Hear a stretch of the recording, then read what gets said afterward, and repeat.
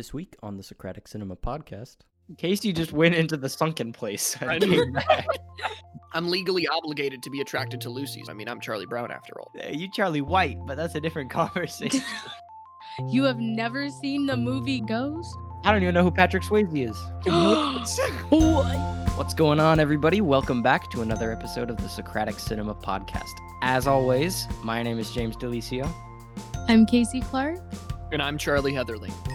And today, the best movie podcast run by the youth for the youth on the market has brought you a wild, crazy bananas episode that we've been looking forward to. We watched today the new Netflix original that's taken the world by storm, directed by, I believe, directed by Charlie Kaufman, starring Jesse Plemons and Jesse Buckley. They're both named Jesse. Cool. We watched I'm Thinking of Ending Things. Yes. I don't want to say woo about this movie, man. Pog. Cool movie. It was very cool. Very weird, very confusing. But we're here to make the confusing clear and enlighten you all and discuss our own interpretations of the film, because there's a lot to unpack, man. I don't think I've ever thought this hard during a movie ever. This is like, my brain hurts so bad. With that all being said, let's go around and start today, like we always do, by sharing some of our personal thoughts and our personal experience watching 2020's This as not the name of the movie. I'm Thinking of Ending Things. That's it. God, we're so professional. I've had a really long couple of days, man. I am gassed. I'm sorry. Dang. Wow. All right. Well, we'll be kind to James this episode. I'll tone down the roasts. I promise. Thank you. I don't believe him. You're right. I don't either. You saw through me, Casey. Okay. Charlie, you want to start us off? Sure. So, I had a midlife crisis in my 17s watching this movie. And word of advice, don't watch this movie at 12 o'clock at night like I did. It was, I would repeat to myself when I was watching the movie, it feels like this movie has crawled into my skin and refuses to leave. It was like invasive. This movie, it's the only time I've ever felt this of a movie, where it's felt like it's literally crawled inside of me, and it was like a part of me while I was watching it.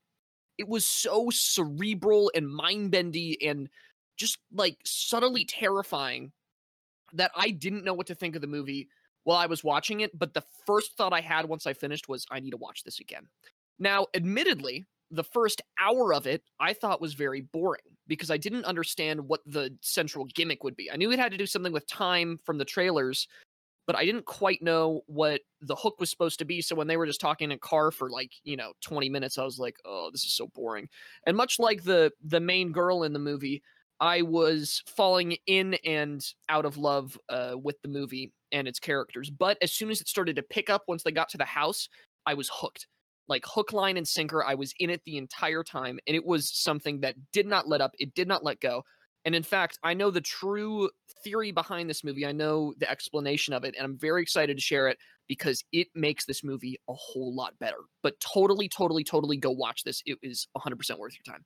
I want to say before we go any further, because this is a very important thing for this podcast, especially I feel this is an important message I need you all to hear.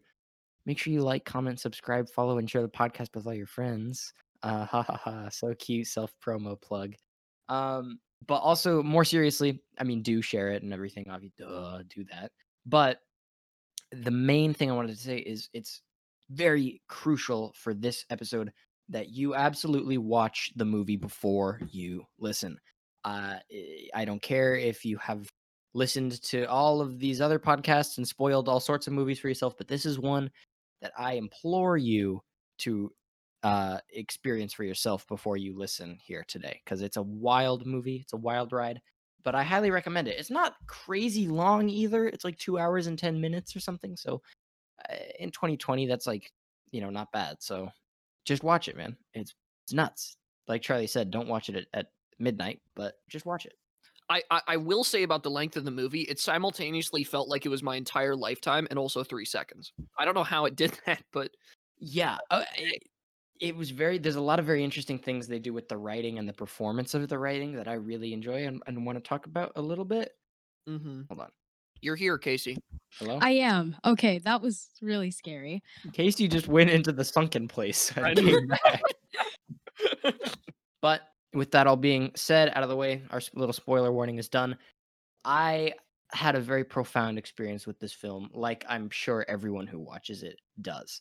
I started the movie knowing nothing at all, really. I did not see any trailers or anything. In fact, my only exposure to this movie really was like a TikTok or a meme or something saying, "I'm convinced only people with 200 IQ understand I'm thinking of ending things." So I guess our job here today is to see how true that is. I don't know. What do you guys think? Is that true? If you have the ability to read, then no.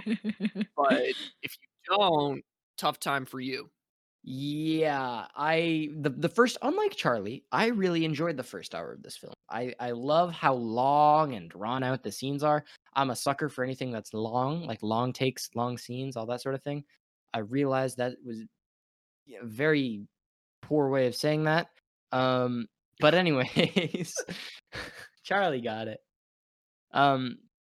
Anyways, I really enjoyed the first hour of this film. It hooked me in just because of how strange it was. The opening monologue where she repeats kind of as a running motif that I'm thinking of ending things line had me so hooked. I love all this introspective stuff. It's great to me. I'm a big fan of the psychological kind of tone that this film goes for. I really enjoyed all the dialogue. It's a very dialogue driven film. But despite that, it does not do it does a lot more showing than telling still.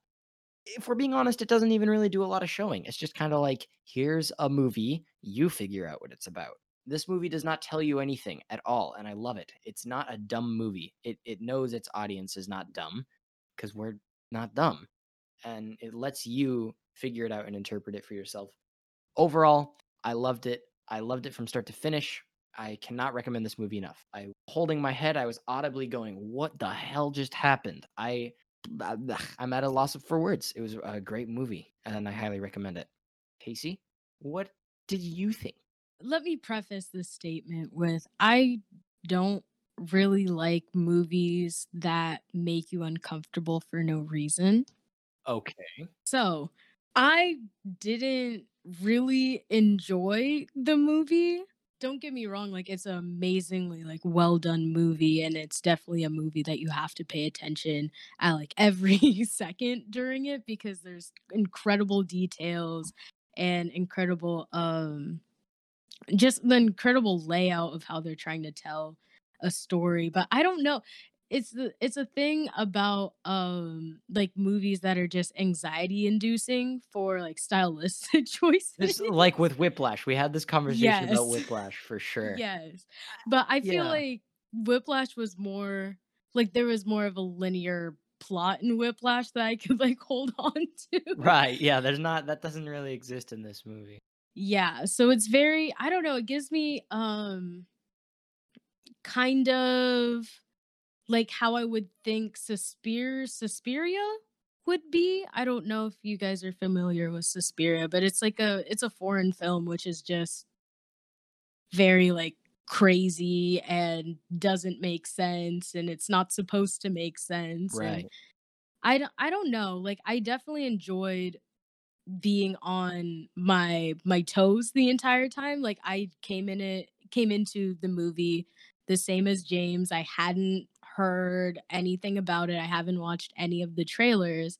And it was just really, really interesting because I feel like between different parts of the movie, I thought that it was going to turn into a specific genre, and it never did. Like Yeah. I in the beginning considering like the title and the conversations that they were having in the car, I was like, "Oh, is this going to be like kind of like a cool indie movie about this girl who's like, yeah, I kind of want to kill myself and I'm with this like dude that I don't really like very much and let's see where this goes." And then we get to the house and it's very horror vibes, very something's about to happen. Someone's in the basement. Is she in the basement? Like it's very Yeah. dramatic, very thriller. And then it just devolves into craziness in the last 30, 40-ish minutes, but it was enjoyable craziness. I feel if I take out the anxiety inducing parts of Mhm. the movie, I did, I'd watch it again. For sure. All right. Yeah, that makes sense. It's uncomfortable. I'm not gonna sugarcoat that. It's super uncomfortable. It's super weird, especially during the house scene. I think that's probably the height of it. Um, it's Yes. just very, very uncomfy. I mean, I was like kind of shriveled up while I was watching it. But I think it might be a good idea for me to start the stopwatch for this episode so I know when we have to stop. Ah, very smart. Oh, yes. Did you like how I seamlessly threw that into the regular content? I'm not God, gonna- you're so good at transitions. so Yes, good. the I'm the best podcaster. segues. Joe Rogan is quaking. But I want to broach this conversation about I'm thinking of ending things with a question. And I have two questions in mind, and I'm not sure which I want to ask first. When did you guys figure out that our main protagonist, Lucy, that's just the easiest name for me to call her. How long did it take you guys to figure out that Lucy doesn't exist? Like when did that that's at least my interpretation of the film. I mean, obviously she exists, but I mean, do you guys agree with me on that? Do you think? I'm just trying to establish some base like Yeah. principles to make this a lot easier. So you're entirely right. I would like to point out that this is based off of a book, It is. It is. as all fantastic movies are. And yeah, basically the general gist of it is that, and I think I picked up on this fairly, or this specific point that I'm about to mention fairly early into the film. But the general gist of it is that the janitor at the school is really the only real character within the film. See, that was my other question I was going to ask is when did you figure out that Jake is the janitor? Yeah. Yeah. I- Sorry. No, Excited about we that. can all be excited, guys. But yeah, so I think I figured out the janitor bit fairly early. I didn't figure out the Lucy thing until the very end.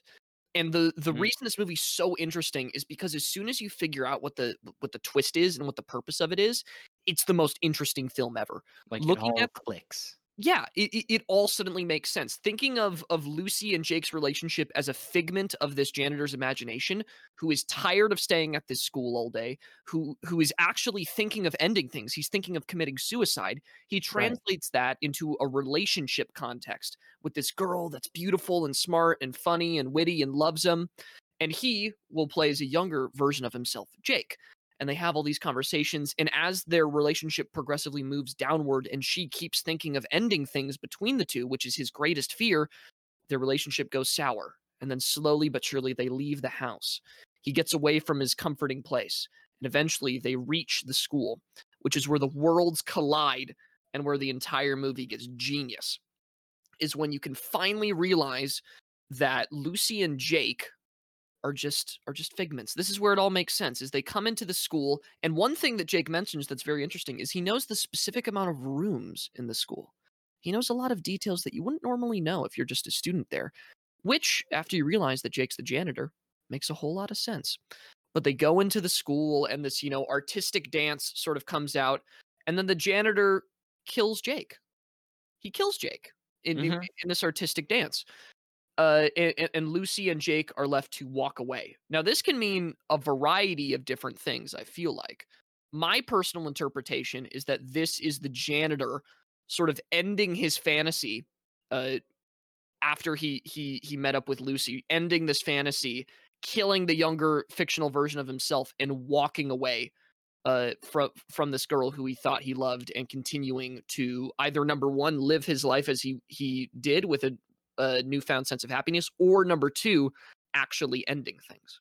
Now, I don't know what happens because the movie ends on a fairly ambiguous note, but once you realize all these sorts of connections, the things that Jake says and the things that Lucy finds are all the more interesting. Like, if you guys remember in the basement, when she goes in and she finds this, or all of the uniforms that the janitor wears, It makes sense if that's the janitor's home, and he's washing all Oh, the wait, uniforms what the down heck? there. I didn't even realize that. Yeah. I was thought you were gonna go somewhere else with the basement. I No. I okay, so honestly, for me, I started thinking that Jake was the and I hold on, before I say that, I think I wanna make it clear, at least in my opinion, I just wanna make it clear that, like, Jake literally is the janitor, like, the I don't know how to say this, in a clear way. Jake is not a made up persona in the way Lucy is, in my opinion. Jake is a real person and is the janitor, and those are actually his parents and all that sort of thing. And he did really meet Lucy at the debate thing, but I think that's about where the reality of the movie ends, right? Like I think you got to make it clear that this is actually Jake. Like the janitor is just an older version of Jake, but he's kind of running this simulation of what could have been over and over in his head. Mhm. I wouldn't go so far as to say that young Jake is entirely like it's obviously a persona to an extent, but I like it is very much the same person, you know. It's young Jake is very much just the janitor living out his little dream. Yes.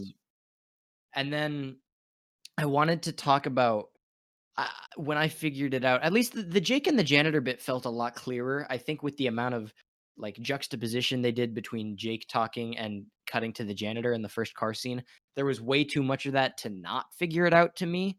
Like, especially when Jake mentions that he's seen the kids, he says, do productions of Oklahoma. And we immediately cut to the janitor seeing a production of Oklahoma. At that point, I feel like, at least to me, that was kind of clear signaling. And while it doesn't say it on the surface, I think that was the movie's way of kind of setting up like, hey, there's a connection here. Like, figure it out, dude. So that's when I started thinking that. But as far as the whole Lucy doesn't exist, and can I just say this now? Can we just like agree to call her Lucy? Because I don't want to say female protagonist for the entire podcast. Sure.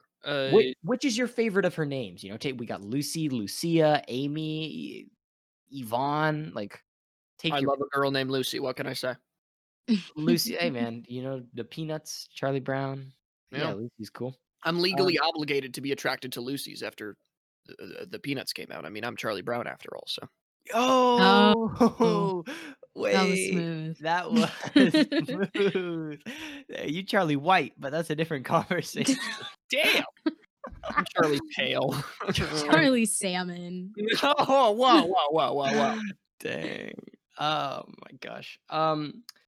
But yeah, I totally agree with you, Charlie, on your like, you know, that interpretation of the film, because it's like the right one, I guess. You know, what as much as it's like, oh, it's my opinion, it's my interpretation, blah blah blah. I think that's probably the clearest, most accurate way. But it took me a while to arrive there. I was very much wrestling. I was like, okay, one of these characters definitely doesn't exist. Is it Lucy, or is it Jake, or is it the parents? I have no idea what's happening, but something is definitely like wrong here. And really, the movie plants the seed of Lucy being figment of his imagination so early on.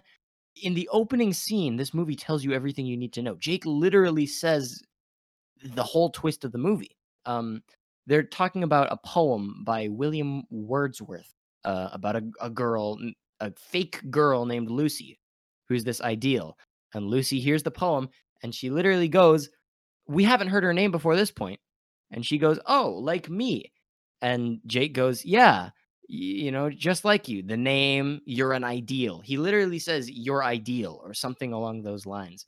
And I mean, you could think that as an ideal as an adjective, like, oh, you know, you're the best girlfriend fit for me. Or you could think of it as ideal, the noun. You're an ideal. You're a imaginary perfect and nothing more, you know? And I just think it's wild that the movie plants that. It literally says the whole twist in the opening scene.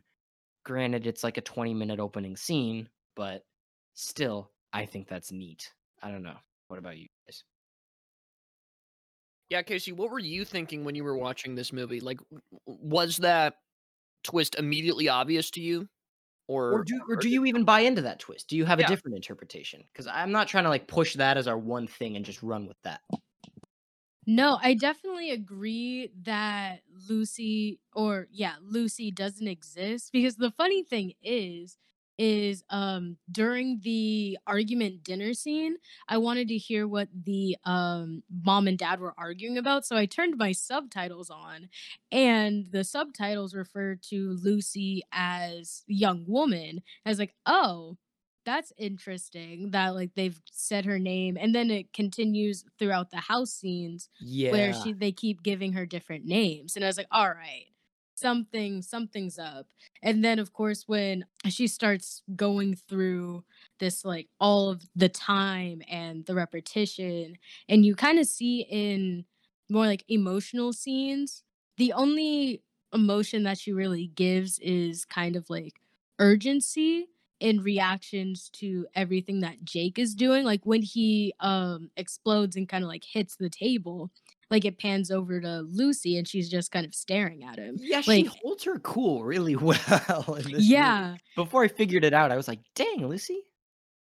right. And then mixed with that, like that reaction to him blowing up, and then compared that to her kind of sense of urgency to kind of go to like get home, to do this, to do that, like it just wasn't adding up to me. And then like her personality too, in the conversations with Jake, they go from the car scene where she's kind of more modest, a bit more like not fully like subservient, but she might disagree with Jake and then make an off comment about it. And then when he like responds to her, she'll be like, "Oh, no, never mind." Da, da, da, da. Or and she's Yeah. constantly like downplaying her balance even at the dinner table too, which is kind of, she's, if she is a figment of Jake's imagination, she's a direct connection to Jake's insecurities. Like she says multiple times that Jake needs to be seen, and through her Jake would be seen.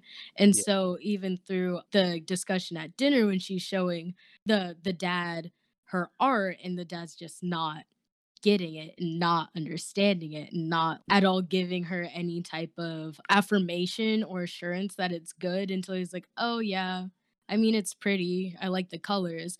And then you go downstairs and it's a direct connection that Jake was drawing pictures trying to emulate the pictures on the phone, which really weren't his to begin with. And so it's always like a cycle of Jake falling short.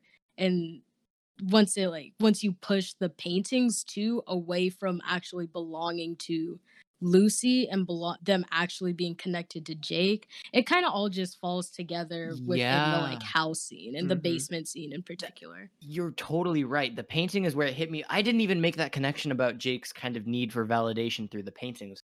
I completely forgot about that. I was just like, "Oh, hey, they're actually Jake's paintings. I guess Lucy doesn't exist then." But you're so totally right. And that's just a testament to how smart this film is. Literally every single scene is telling. I really think it's interesting how this story, like, as much as it's about Jake and Jake is our main character, th- I mean, our Jake's our real character, I should say.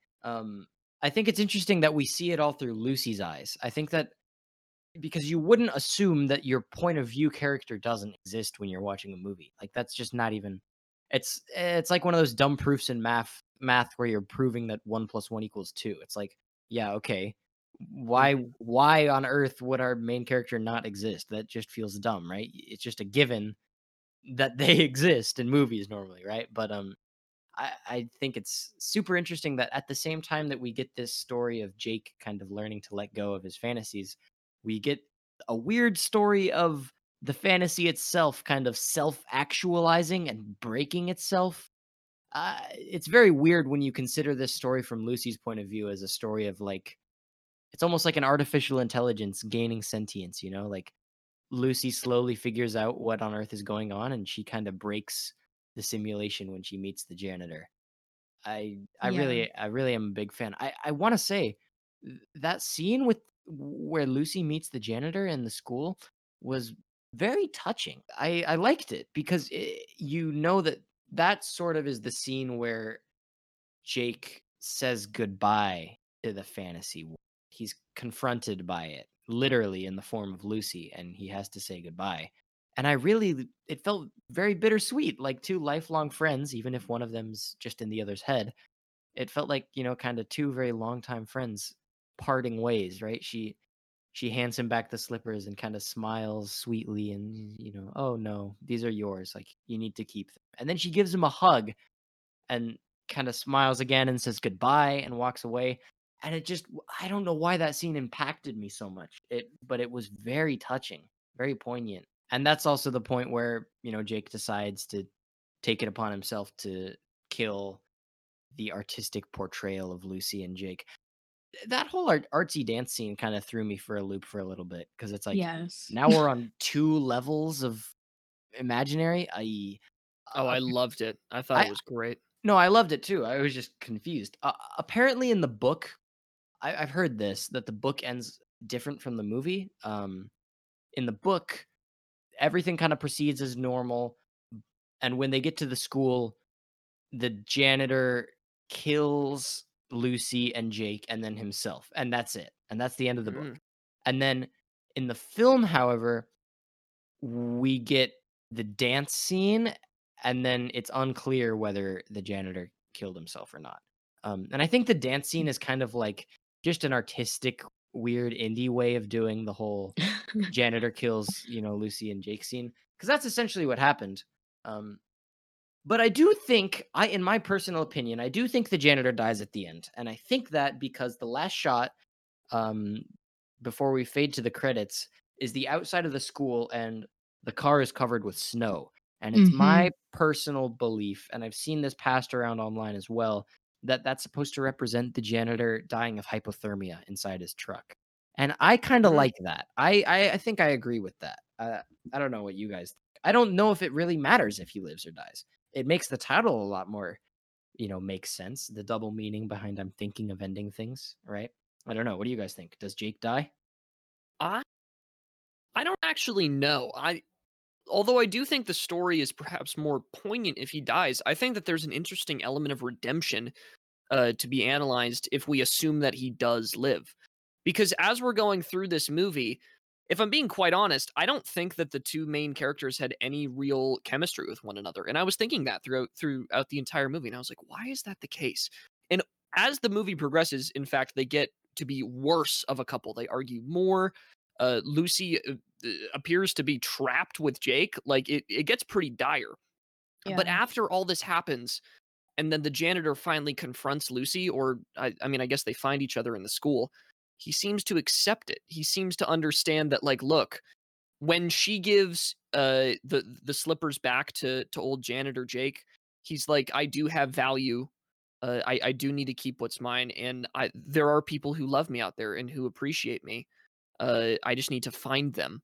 So when he Mhm. goes back into his car, I felt that was very interesting, especially because he does this whole insane disrobing thing where it seems like this reality that's just crashed down upon him is somehow insane, and he can't take it.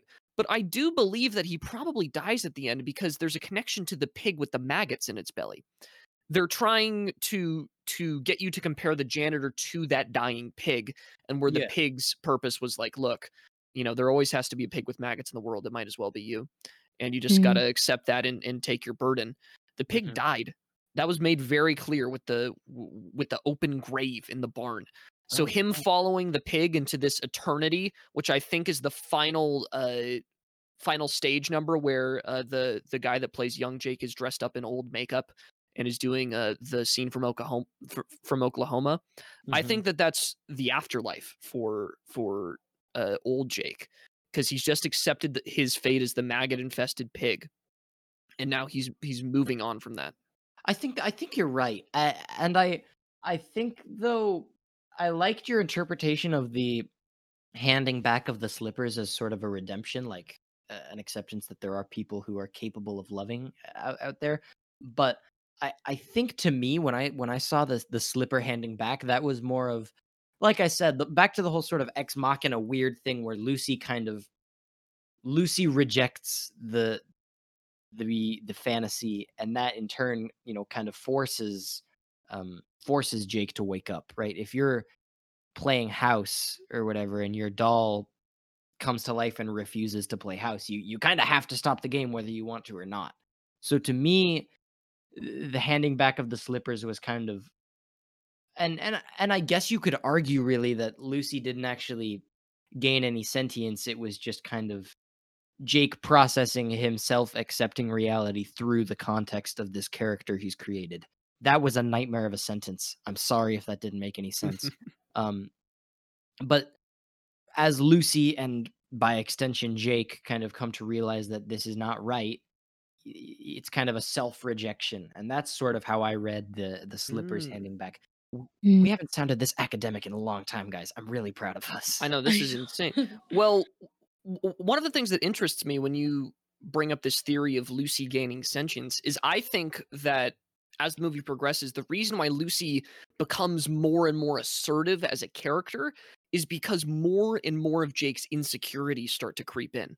He starts to be less of this intelligent, romantic man. And even when they're talking about that movie with the female character that's meant to be all bold and brash, and Lucy essentially turns into that character, all Jake can muster up is a, well, I, thought I connected to her a little bit. Like Oh. he is nowhere near the level of Lucy. I have a And- cool fun fact about that scene. Sure. That whole movie review that Lucy kind of prattles off in the car, that's a real review, by the way. Like that's lifted word for word from an actual movie review from when what's the movie Woman Under the Influence? Yeah. Mhm. That's like a real life review from that movie, which I just thought was cool. Yeah. Apparently the main actress in that film also hated the movie as well, which was really interesting to What? see. Yeah. It's a little bit like a Carrie Fisher thing, but Oh, so, sure. so I think that as Lucy becomes more and more confident and Jake in turn becomes less and less confident, that's sort of the reality of the insecurities of the janitor seeping into it and him realizing that this fantasy could never actually work. And you It's- yeah. especially get to see this at the ice cream parlor. I wanted to talk about this. I have so many questions. That's like the one scene that I don't figure out as much. Like, Really? what does the Tulsi Town scene mean? To me, all I could glean from it was that this scene is meant to highlight two things. One, that Jake has a very real insecurity around women, which obviously comes, that's pretty easy to see for anyone who watches the movie and kind of gets the message of it. And that's, the blonde, beautiful girls are kind of like weirdly analyzing Jake and he's very uncomfortable. That to me was like, okay, this guy has a woman insecurity. And then the other thing was just sort of like, I can't figure out the girl with the rashes as much. I don't. Casey, someone help. Casey, help me. I need help with this scene, man. I have a theory, but I'm interested in hearing what Casey has to say first. Yeah, what do you think about the Tulsi Town scene, Casey? Well, I about pulled what you did out of it, that he has like an incredible insecurity around women, but I feel like it also kind of connected with how I believe it's the janitor who's specifically talking about people that are kind of like outsiders and aren't seen as much as like other people, in this case pretty blonde, conventionally like attractive, but also like the girl with the rashes said like vapid. And I feel like by extension having Lucy be able to only really approach the girl who has the rashes, who is obviously kind of ostracized by the pretty blonde girls from what she says of, oh well, you're not cold, or you're the type of pretty that doesn't, what was it That like. was such a good line too, and I'm mad that I Yes, can't and I remember it. can't remember Mhm. it. And so that makes me kind of connect that Jake kind of sees himself in the girl with the rashes, which is why he's able to kind of like communicate with her through Lucy. Because then Yeah. the entire exchange, he's like completely shut off. Like his Yeah, back's he's facing turned. away. Yeah. Yeah, he doesn't even turn around and like order, but he does feel confident enough to like come up and pay for the food Mm-hmm. before quickly like turning away after saying like, oh thanks and all this stuff. But Lucy kind of gets like caught in the back and forth with the girl in the rashes, with the rashes, who's basically saying to her like, oh, I'm scared, like Yeah. I'm worried for you, I'm worried for you, which is kind of coming back to the inevitable like erasure of Lucy, that Lucy is no longer going to exist within Jake. Mm. That's Interesting. good. and what especially was interesting to me is kind of the sinister smell inside the Tulsi town. At first, the girl with the rashes says, "Oh, they're revarnishing," but then, like at the end, in a very urgent tone, she's like, "They're it's not varnish. Like they're not." And I was just that stuck with me because I couldn't figure it out. Is it just to imply that there's something more sinister going on than just a girl thinking of ending a relationship with her boyfriend? I guess. I mean, that conclusion satisfies me enough, but it feels like such an ominous allegory for a not as ominous thing, you know? Mhm. Yeah, and they use treacherous a Yeah, lot, the like, in roads are that kinda, like treacherous. yeah, the roads are treacherous when Jake's standing over his dead mother, he's like, "It's like, this is too treacherous," or something, and then the girl also says, like, "Oh, the roads are treacherous," Yeah. to it's just, like, a lot of use of treacherous, so it was like, "Oh, okay, Yeah, there's a lot of interesting." repeated lines is something I noticed. Both Yes. both like in a macro scale across the whole film, things like I'm thinking of ending things, the roads are treacherous, kind of get repeated over and over again. But also in a micro sense, the mother especially I noticed repeats herself a whole lot. And I think all those things like the mom repeating herself and laughing too loud and the dog doing that weird thing where it shakes off the water for way too long. Mhm. Um, I think that's all just sort of to point to like glitches in the matrix, if you will. You know, the veil is starting to slip. And arguably, I've heard it said that the reason the veil is slipping in the first place, right? You could ask why. Well, why now is Jake's fantasy slipping? I mean, clearly he's held it up for a while. And apparently, some people are saying that there's a level to this movie about Alzheimer's or dementia or something. And that's the reason Oh. so not only is it the story of Jake and Lucy and this whole mess in there, but it's also the story of Jake's Alzheimer's and he's slowly forgetting. And that's why the parents are constantly shifting ages, jumping forward and backward in time. Mm. Details don't remain consistent throughout the house. Even Jake's father there's the scene in Jake's room as a child where we kind of allude to this. Things are being labeled around the house because Jake's father, who remember is a figment of Jake's imagination, is slowly losing his memory, which can only mean that Jake is. I like it a lot. I've been thinking a lot about like dementia and Alzheimer's, man. Have you guys heard anything about the Caretaker album? It's like this 6.5 hour long album on YouTube called Everywhere at the End of Time. No? No. I watched a video about it and I have attempted to listen to it a couple times. It's basically that. It's a 6 hour long concept album about dementia. It's harrowing. I Wow. highly Wow. recommend not listening to it. Or That or do if you want to come out a changed person. that Um, sounds terrifying. it's very scary. I'll share the link with you guys after we're done recording. But Perfect. yeah, so there's this other whole avenue we could go down with Jake's Alzheimer's, and that also to me contributes to the changing names of Lucy. Um, I want to talk about her changing names because it frustrated me while I was taking notes because I kept on referring to her by different names throughout my notes. I wound up settling on Lucy in air quotes. But there's a few different ways we could go. I think I have a couple propositions, or actually, I've been talking too much. What do you guys think about the changing names? What does that mean? Well, before we have the changing names, I think that your mention of repetition brought up an interesting point about my theory of Tinseltown and what that hold is Tulsi is Tulsi Town, yeah, is meant to be. I have the theory that I think Jake has had these types of fantasies multiple times. I was gonna get there. Mhm. Yep. Yeah. I don't think Lucy's the first. In fact, I think that everyone in Tulsi Town is a past version of Lucy in a sense. They're all this girl that he's trying to go for in his head. Each one of them is this imaginary girlfriend that he places at Tulsi Town for a very good reason. As we see multiple times, Tulsi Town to Jake as the janitor is this very nostalgic thing. It gives him a sense of security, a sense of wonder, a sense of joy, and you see that when it starts playing in the windows of his car Mhm. near the Yeah. end of the movie. So I think by putting these past failed versions of girlfriends back in Tulsi Town, it's putting these incredibly negative memories in a place that he can't really define them as negative because there's so much good about it. And interestingly enough, I think that the varnish smell, or at least this bad smell that's happening in the back, I would probably be more accurate in this assumption if I remembered what varnish smells like. Like But wood stain, right? Yeah. I think it could be similar to the smell of death or decay. I think that it is something to do with these past girlfriends sort of dematerializing as Jake's fantasy slowly cripples and crumbles away.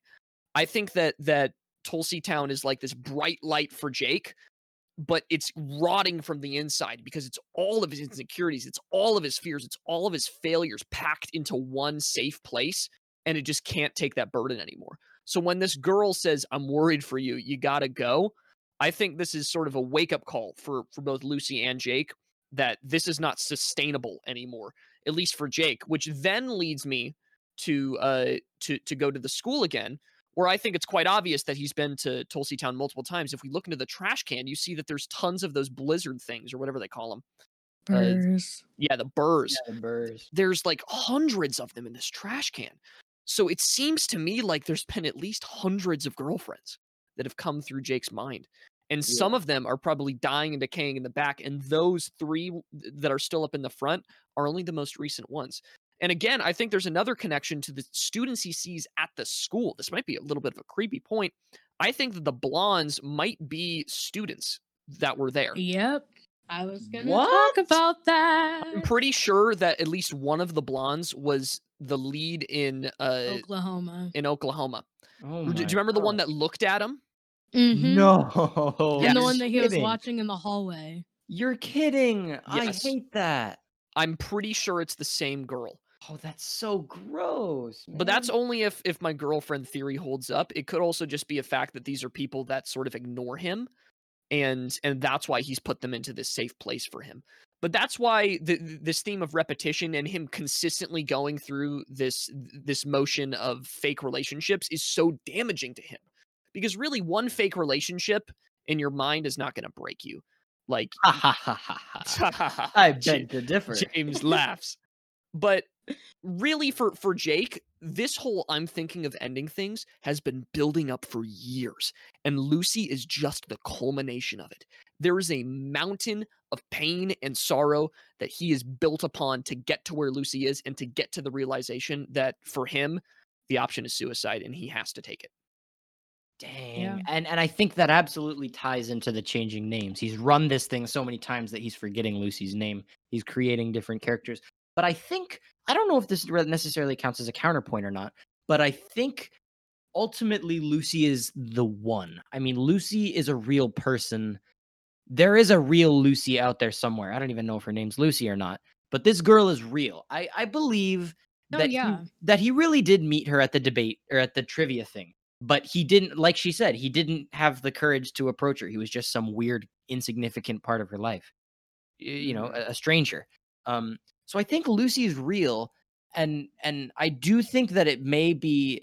I don't disagree with you on your thing with Tulsi Town and the girls in there being past versions of Lucy, and I think that goes perfectly hand in hand with the names thing. I just think that they're not necessarily different people. They're all Lucy as we know her. And you could even tie in the Alzheimer's theory, saying that is contributing to the varying personas, the varying versions of Lucy as a result of his mental deterioration, right? He's forgetting who exactly she was. The details aren't clear. I mean, he knows she's a girl, but everything else is kind of starting to slip a little bit because of the whole dementia point. And gosh, it's a very sinister movie, man. Mm-hmm. Definitely. And I want to piggyback off of Charlie's point because I made a list of differences that I kind of saw from scene to scene, especially in like the house scene. But one of them now kind of sticks out to me that in one of them, what was it? Lucy was wearing pearls and pearl earrings, which is interesting because I'm pretty sure the lead in Oklahoma was wearing pearls and pearl earrings. Oh, Oh what? my So god. I'm pretty certain I've been kind of like throughout the movie, since I feel like I've mentioned on here that I watch entirely too many like crime shows, but it really seems like Jake is in the thick of a psychotic break, like on top of the dementia and everything like that, like because it's kind of similar to when people like stalk other people where you've built up this like fantasy of your life with someone, but as soon Mhm. as like the fantasy kind of slips away, then you have to either go and find surrogates for it, which would explain all the other girls, before you get to who you really, until you get the confidence to get with who you like really want, which in this case, if we're looking at Lucy as the one, Jake did get to the point where he is with that person, but essentially throughout the movie you see that it's not working out. So Yeah. usually that's when stalker cases turn like hella deadly, as in they're going to kill usually the person and themselves, as their object of affection keeps slipping further and further away out of their fantasy. Lucy is definitely a person that Jake encountered, which I feel like in the hallway scene where Lucy kind of gets up and starts like going off about Jake, and how like she was actually there for with her girlfriend celebrating their anniversary, and that she didn't want to be approached and like all this stuff like that, showing that whoever Lucy actually was had entirely no interest in Jake, like I'm assuming the other girls had. But then in that same conversation, it switches girlfriend to boyfriend. So it's kind of Yeah. the slipping of like what Mhm. Jake wants Lucy to be saying versus what Lucy actually What like, the real what the yeah, real what Lucy the real is. Lucy would have wanted. I also think that conversation was especially telling because it's in direct contrast to what Lucy said at the dinner party. Lucy was like, "Oh, I thought he was cute, you know. Of course, I thought he was cute, and I was secretly hoping he'd approach me." Nope, Mm-hmm. not even. Mm. Like, I thought that was really good. And oh gosh, there was something else I wanted to say about Oh, all this. Go ahead. the movie. You remember the weird cutscene where we're like inside Oh, another yeah, movie? that was kind of cool. It was Mhm. really cool, but if you see in the dementia scene, like when Jake's taking his dad upstairs and his dad keeps saying he's confused, like you see that Jake changes the story of how he and Lucy met to kind of line up with the diner scene and in Right? He that said that. movie. Yeah, Mhm. And that even was in the the yeah. car, Lucy's actor changes to the girl in the movie. Yeah, and her profession changes constantly throughout the career. At one point, they're both Mhm. physicists. At one point, she's like studying rabies. At one point, she's a poet. I think it even gets so bad. I wrote it down in my notes. There was one scene where she goes from being, I think, Louisa to Amy and a physicist to a poet, all in the same like minute. She was like, Mhm. "Well, you're a Yes. physicist after all." And then she says something kind of sentimental and he goes, "Well, that's why you're a poet." It's like, wow. But it's just Mhm. it's so good, man. Well, and then even then, like, I mean, perhaps the thing that shocked me most is when she changed character to the one that was in that mini film directed by Robert Zemeckis. When I mean, there's a scene in the car when Lucy is talking to the guy whose name has apparently escaped me right now. Uh, Jake. yeah, when she's talking to Jake, and she's played by a different actress. She's played by the main What? character of that Robert Zemeckis film for a single scene, and then Wait, it snaps back to Lucy. are you serious? I'm not even Yeah. joking. I didn't even notice. That's like those things where it's like, did you Yeah. see? It's like count the red dots that appear in this video, and then you count, and it's like, did you notice the monkey come in the middle? I did not. Gov. Literally, could not tell at what? I have Yeah, a fun fact. Did you guys know that, originally Brie Larson was cast for the role of Lucy? Uh, gross. yeah, I don't think I would have I'm liked Brie. like, Charlie's so happy about that. I like Brie Larson best when she's playing Envy Adams in Scott Pilgrim versus the World, and that's that. Yes, when she is not the main character, I enjoy her. Oh, Uh, Sorry, Brie Larson. I don't like Captain Marvel. I thought you did a bad job. Take that. You lack the charisma needed to be the face of a successful Marvel superhero. Damn, he said it. That's just my opinion. I But- can't believe it. But no, I'm so glad that this actress got the chance because she was killer in Chernobyl, which is an episode that we should totally do by the way, guys. That show is phenomenal. But have you seen it? No. She was also in Knives Out. She Wait, yeah, who did she play? She was the mom, I think. Oh, I think you're thinking of Toni Collette. We're talking about Oh, wait, Lucy, aren't we? Lucy was in Chernobyl. Yes, Lucy was in Oh, Chernobyl. Toni sorry, I Collette was- was in Knives Out. Sorry, Ah, my And bad. then Remus Lupin was in this movie. Yeah. Damn, Remus. It was Times especially were concerning hard. when he said the F word while in Jake's old bedroom. That Oh, was he said scary it to so me. many times. That was real intense. I was like, please no, Yeah, please, it's like, old oh man. gosh. And maybe this is sort of like that scene was sort of indicative of all Jake's pent up feelings, we'll say, kind of being forced out through the fantasy. You can draw any number of comparisons that you want, and it just gets worse every time you do. Worse in the best way possible, by the way. That's how I describe this movie. Like terrible, terribly horrible, but in the best possible way. I absolutely need to watch it a million more times. Oh, I entirely agree. Honestly, I'm down to watch it another time just because of how interesting I think the second viewing will be after we understand all these sorts of things. I bet. Like there's so many details I'm sure that we're missing. Like even the whole he's quoting Wordsworth in the beginning, and then it turns out that Wordsworth is just a book in his room, or like all the paintings are ones that he did, like Casey mentioned, or even the fact that she keeps switching professions. It's just him trying on different looks for her, like changing the clothes of a doll until she looks attractive. Like it's him. It's a slow mental decay that, as I said, really like pierces its way inside you and sticks there. It's like an arrow with barbs on it. It doesn't let go. And like I was in, again, don't watch this movie at 12. I was in like such a weird state that when I went into the bathroom to like brush my teeth, I just sort of stared at myself for a minute. I'm like, what is reality anymore? Yeah. What if we're the Lucy? Man, What how if we're terrible would that be? Lucy? Like, imagine one day you wake up and you realize, dang, I just be a figment of someone else's imagination. Bro, That I would suck. rob a bank. Are you kidding me? If I realized that, I'd do anything. Welcome to the Socratic Cinema podcast. We should change our name to the Solipsism podcast, to the philosophy that you're the only person that exists. Please. pretty much Main what this character movie is. syndrome. No, even Ooh. more than that. Like literally, no one else exists. Like everything that you perceive exists within your mind, and you are the only thing that exists. The dumbest philosophy I've ever heard. in my Like, entire I mean, life. you can't Damn. disprove it. I mean, it's probably more of a mental illness than a philosophy. Well, I mean, yeah, you Damn. can't disprove that that I can claim I'm seeing a ghost right now. Like, I can Well, claim are that. you? There's no way. Well, I mean, yeah, I can say that I am. It's I can't think of any pop culture ghost right now except for Casper. How'd you The guess? movie Ghost. Huh? What?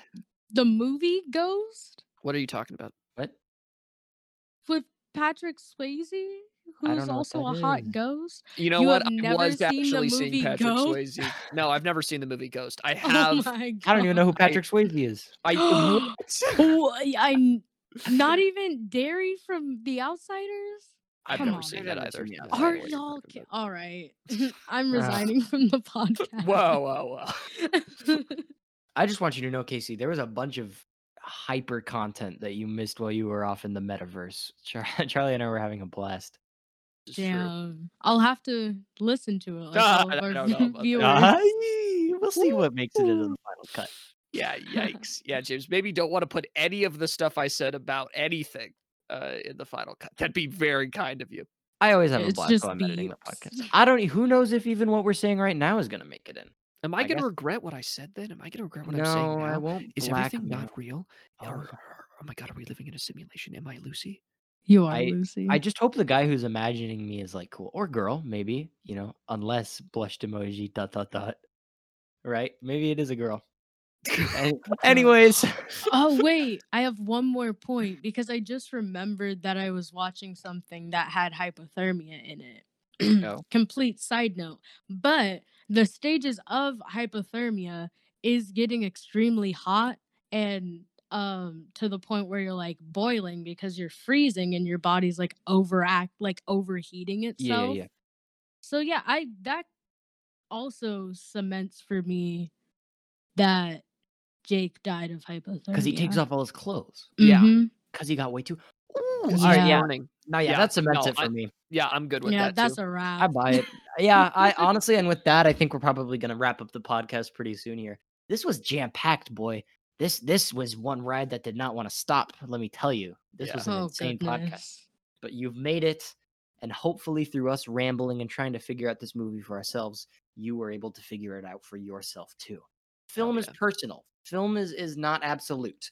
It kind of is, but it's also personal. So please let us know in the comments if you happen to be watching on YouTube. What do you think about this movie? I know that after frying my brain, I am certainly thinking of ending things, but please tell me Same. tell me what you think Not about allowed the to film. say that. Don't worry. Tell me what you think about the film in the comments. As always, thank you for making it to the end of another episode of the Socratic Cinema podcast. If you enjoyed, please drop a thumbs up or a like or write us a 5-star review on Apple Podcasts. Whatever you want to do. I don't think we have like any reviews on Apple Podcast yet. So do you want to be the first one? You could even just say first, as long as you put 5 stars. But yeah, please spread the word about the podcast. Tell all your friends and family. If everyone convinces one person to listen, our audience doubles. And wouldn't that be cool? So stupid. Wouldn't that be cool? I think that would be pretty neat. But yeah, I think that's gonna go ahead and wrap it up for this episode. Make sure you follow us on Instagram, on Twitter. Make sure you check out our YouTube channel where we have lots of podcasts and video essays. I want to go ahead and plug our most recent shorter form video about Charlie and I and our special guest Peter reading some really terrible reviews for The Last of Us 2 on our new side series Socratic Side Quest about video games. Follow us on our Twitch. Someday maybe we'll stream. One day. One day it'll happen. Oh well. But yeah, speaking of shorter form videos on the YouTube, I just want to go ahead and throw it out there that a new one may or may not be in the works from yours truly, Ooh. my masterclass thesis. Ooh. Maybe, who knows? Maybe I'll actually do it this time. But I'm working hard, everyone. I don't want to let you down. So now I have to finish it because I said it on air. Wait, did you say I want to let you down? I won't let you down. Oh, you have sorry. my word. Yeah. Misheard you. Uh-huh. I do want to let you all down though. All right. Yeah, I think that's it, everyone. Stay safe. Don't hyperfixate your life's meaning and love all on one person who you barely met. And Yep. whatever Don't you have a do, psychotic break. please, Try to whatever you avoid do, that. don't run a simulation of what could have been over and over and over until it collapses and you commit suicide via hypothermia. Just please don't do that. Unless it's really cool. Yeah, unless it's artsy and you make a movie out of it. Exactly. Get the money out of your simulation, guys. Yup. Crushes are good, but not like Jake's crushes. He needs to. That's a toxic masculinity, if I've ever seen it. Yeah. Pretty weird. Pretty weird. Yep. All right. I just spieled for like 20% of the podcast. I think that's it, though. Good evening. Good morning. What does he say in the Truman Show? I've never seen the Truman Good Show. morning. Good afternoon. In case I don't see you, See ya. good night. Good night. Good night. Dio. Dio. Sorry. Buenas noches. Oh, oui. We're recording a la noche ahora porque we were Sayonara. Yeah. Craig. Sayonara. leave. What language is that again, Charlie? I leave. think it is Vietnamese, if I remember. It's correctly. actually Igbo. I'm sorry. Really? All right. Craig, leave. Goodbye in whatever language you please. We've been Socratic Cinema. Adios. Adios.